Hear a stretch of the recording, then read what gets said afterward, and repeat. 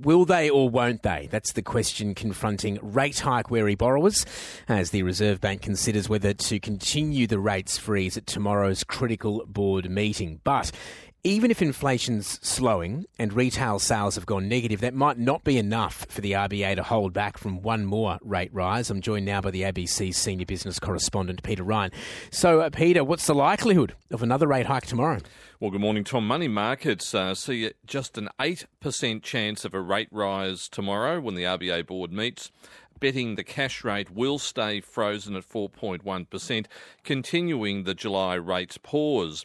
And you might think this is a pretty safe bet now that annual inflation's down to 6% from 7% over the year.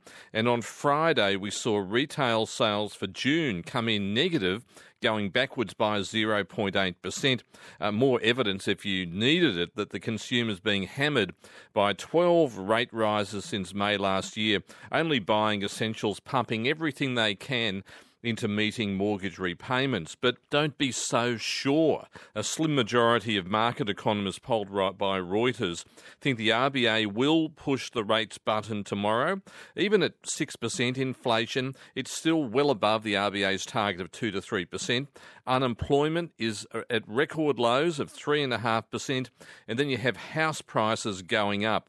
Even so, economist Stephen Koukoulas says the RBA's inflation-fighting job is almost done, and he has this impassioned plea for the RBA board to hold off in the face of evidence showing households are being smashed. These figures confirm to me that the RBA will not hike. They certainly don't need to.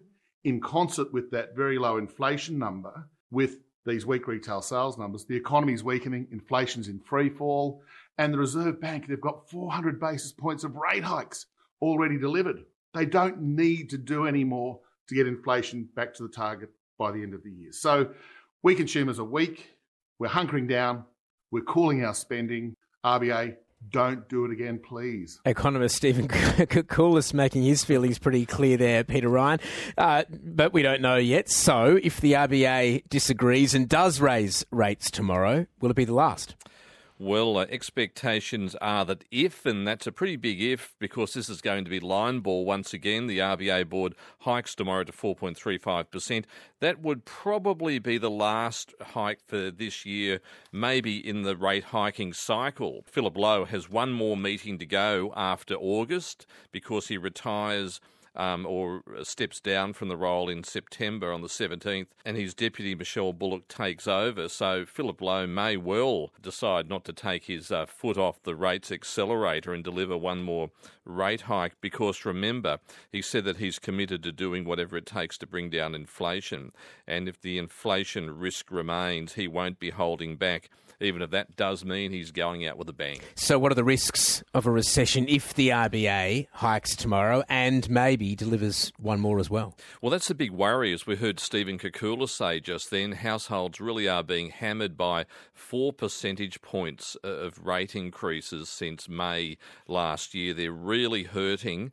One more rate rise tomorrow, according to some economists, could be enough to really lock in a recession. It's already at 50-50 for most people. But if there's a follow-up, by the time you get to the end of the year and that evidence that the consumer's really pulling back and hurting, it could be an engineered recession, meaning that rate cuts may be on the agenda for this time next year. OK, Peter, thank you very much as always for joining us. The ABC senior business correspondent, Peter Ryan.